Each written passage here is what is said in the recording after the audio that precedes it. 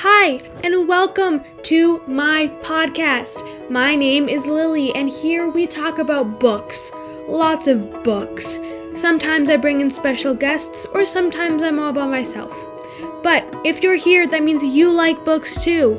So welcome to today's book club. So today we're talking about The Keeper of the Lost Cities books by Shannon Messenger. So I had a few questions prepared, and we're going to ask the questions, and then we're going to answer them. So, first question is, what is the biggest plot twist, in your opinion? Okay, definitely when we find out Alvar was with the Neverseen, because when we meet Alvar, we kind of see him as Bill Weasley, he's just cool.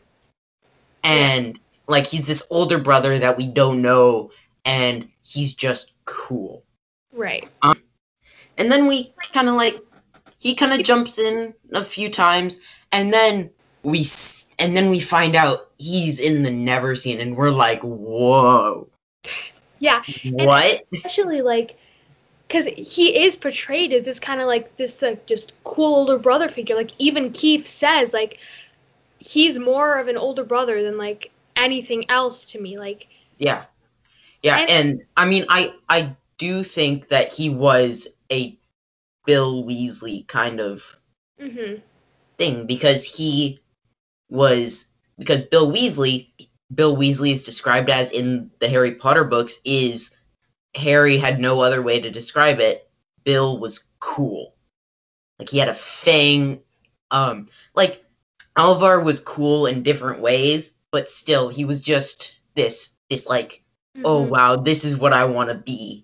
And then we're like, oh yeah, he's gonna be all right. Maybe he'll just pop in from time to time, just comic relief, extra comic relief maybe, or just something like that. But then, boom, he's evil. You just I had to read it twice. I was like, I didn't read that wrong. That actually said Alvar, right? But it did, and I was very shocked. But honestly, in my opinion, I think the biggest plot twist was Brant finding out that he was the pyrokinetic. That that just came out of nowhere for me. Cause yeah, I think there's a lot of that kind of stuff in The Keeper of the Lost Cities.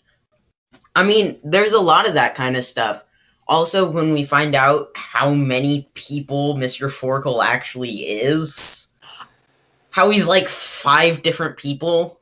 Yeah, and there's still more that we don't know of. Yeah, most likely, yeah. Almost definitely, we don't even know if one of his identities is his real one, or which one is his real one. We just... Ruckleberries. So, on that note, our next question is, who is your favorite character? Dex, definitely. I just feel like he just doesn't get enough recognition for how amazing he is. Because, he's so great. He's such a great friend. Even after, he and Sophie, acknowledge that they're never gonna, be a thing. He's still such a great friend. But Mallow Milk gets more page time than Dex Disney. I don't think that's right. And it's just makes me so sad to see that he doesn't get the recognition he deserves. He has a very large part in Unlocked, and that made me happy. I was very happy about that, because that's good. That is good. Yeah.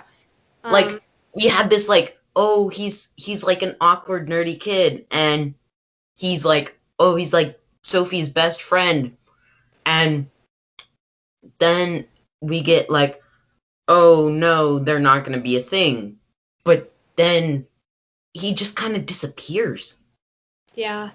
It's just staying behind, working on gadgets or something. Yeah. And I mean, I feel honestly, if Shannon Messenger was gonna leave a character behind, she could have just made one. But although she did do Morella. Morella was... That's true. Yeah. And okay, Honestly, I don't really know who my favorite character is. Like, they're all amazing. I mean, except Dame Melina oh, is I don't like not Dame, Counselor Alina. She's Yeah. just a little bit. no one likes her. She's like Umbridge, except, like not actually evil. Yeah. I mean, she did put the ability restrictor on Sophie, which Yeah, but that was just her arrogance.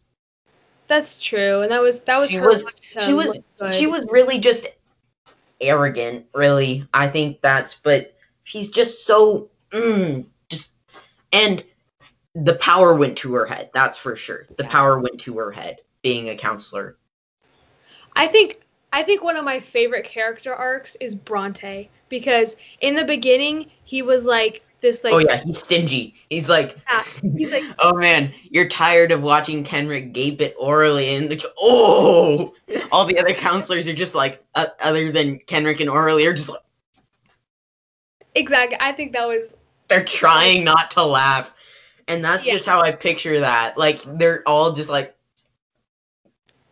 but then they're all just like sitting there fidgeting, trying not to laugh. But then a few books later, you see him like actively voicing for Sophie and like on her side, which if you had just read the first book and you skipped to like the fifth one, you would not think that's the same character. Yeah, it's been a while since I read the book, so I remember like the major plot points, but like I don't remember like Bronte's character arc. I don't remember that. Oh. Well, but it was probably in one of Sophie's many tribunals that he voiced for. And also, he knew how powerful she was. Like, when she inflicts on him that, like, he realizes just how powerful her mind is. Like, this is like some sort of mental Hulk. Mm-hmm. And she is almost like a mental Hulk. She's like genetically modified and stuff, but also part of it, like teleporting. They didn't genetically modify that. She just, well, I mean, technically they did because she got it from like the They didn't do it on purpose. But exactly, they didn't do it on purpose. Horse girl. Yep. She's just kind of like this just powerhouse. But now is our next question. If you could make one change, what would it be? Honestly, Dexy, just because Dex just deserves to be happier. I will stand by this till the day I die. Yeah. I can't decide between bringing Counselor Kenrick back or bringing Mr. Forkel's twin back. Because both of them, like, shouldn't have died, you know? And, like, they both should... I want to bring them both back to life, but I can't. Because I can only change one thing. I would... But, I mean, the thing about that is that if Forkel's twin's death, like, actually provided, like, wait, you have all these different personas, like, that was part of the thing that made Sophie realize that Mr. Forkel was all these different people, like, and just how many people, like, oh, you're this person and this person and this person and this person, but I think that made Sophie realize just how many people Mr. Forkel was, and so I would not bring back his twin. Like, yeah, I was sad, but it had a point. And Kenrick's death was kind of like Fred's death.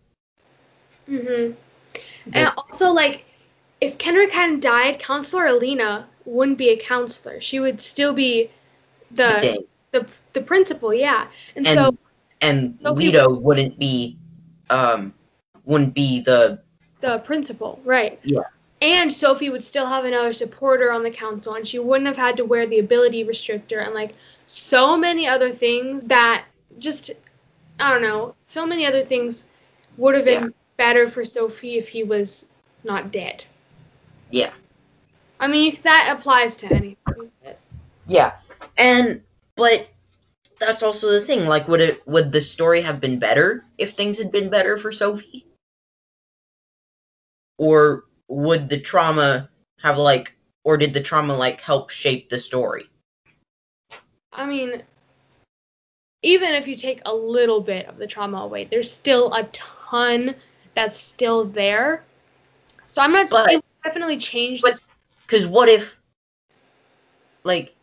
later in the series she just explodes, and that makes her friends realize just how powerful she is because all her powers are unleashed because she's just had so much, and that something happens and it's just too much for her and she explodes, not literally explodes, but all her powers are just unwillingly unleashed, and her friends get hurt and now they're scared of her.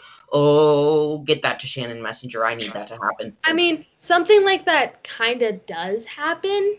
I'm not going to go into specifics, but it's not exactly like that. But if you've read Unlocked, you know what I'm talking about. It's 8.5, but it's twice as long as any of the other books. Well, because most of it is just registry files. Less than half of the book is the actual story. Oh. And there's a bunch of pictures and Keith's detention files. It's really funny. I still want to know what that what was it called? The Great Gulan Incident. Great Gulan Incident. I still need to know what that was. Me too. I think the entire fandom does. The entire fandom needs to know what happened at the Great Gulan Incident. I think she hasn't said what it is because she doesn't know what it is. Oh, that's possible, actually. That makes sense. Yeah, because she's stalling to try and come up with the idea, but she's built it up so much that she can't come up with this huge thing that would live up to the standards that she's portrayed it as. Oh, what if it was Keith and Fitz?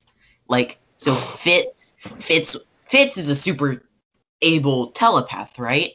Yeah. What if he just kind of what if Keith was thinking of this super prank and they pulled it off, but it wasn't up to the standards that Keith had envisioned, and so Fitz he just told Fitz okay, you got to just make small alterations to make this seem bigger than it actually was, and Fitz was no, and then Keith tempted him with Molomelt, oh my gosh, big thing of Molomelt, and then Fitz was okay, fine, and he did it, just making it seem a little bigger than it was. And oh man, that's such a great idea. That would be. This is why fandoms are great, because they come up with these things that the author wouldn't come up with. Yeah. And that's why fandoms are so great. That's why they're so great. And also, if something's worth hating, then the entire fandom hates it. Like the Percy Jackson movies. Yeah, even Rick hates them. He hasn't even seen them. I've only seen Sea of Monsters. Oh yeah. Even from that one you can tell they can try to. Okay, that one, I don't know. They're both really bad for their own reasons, but that's a whole other story for another time. Right now, yeah. Talking about Curiosities. Totally different fandom. So thank you for being here. That was me and my cousin Colin talking about Keeper of the Lost Cities by Shannon Messenger. Thank you for listening.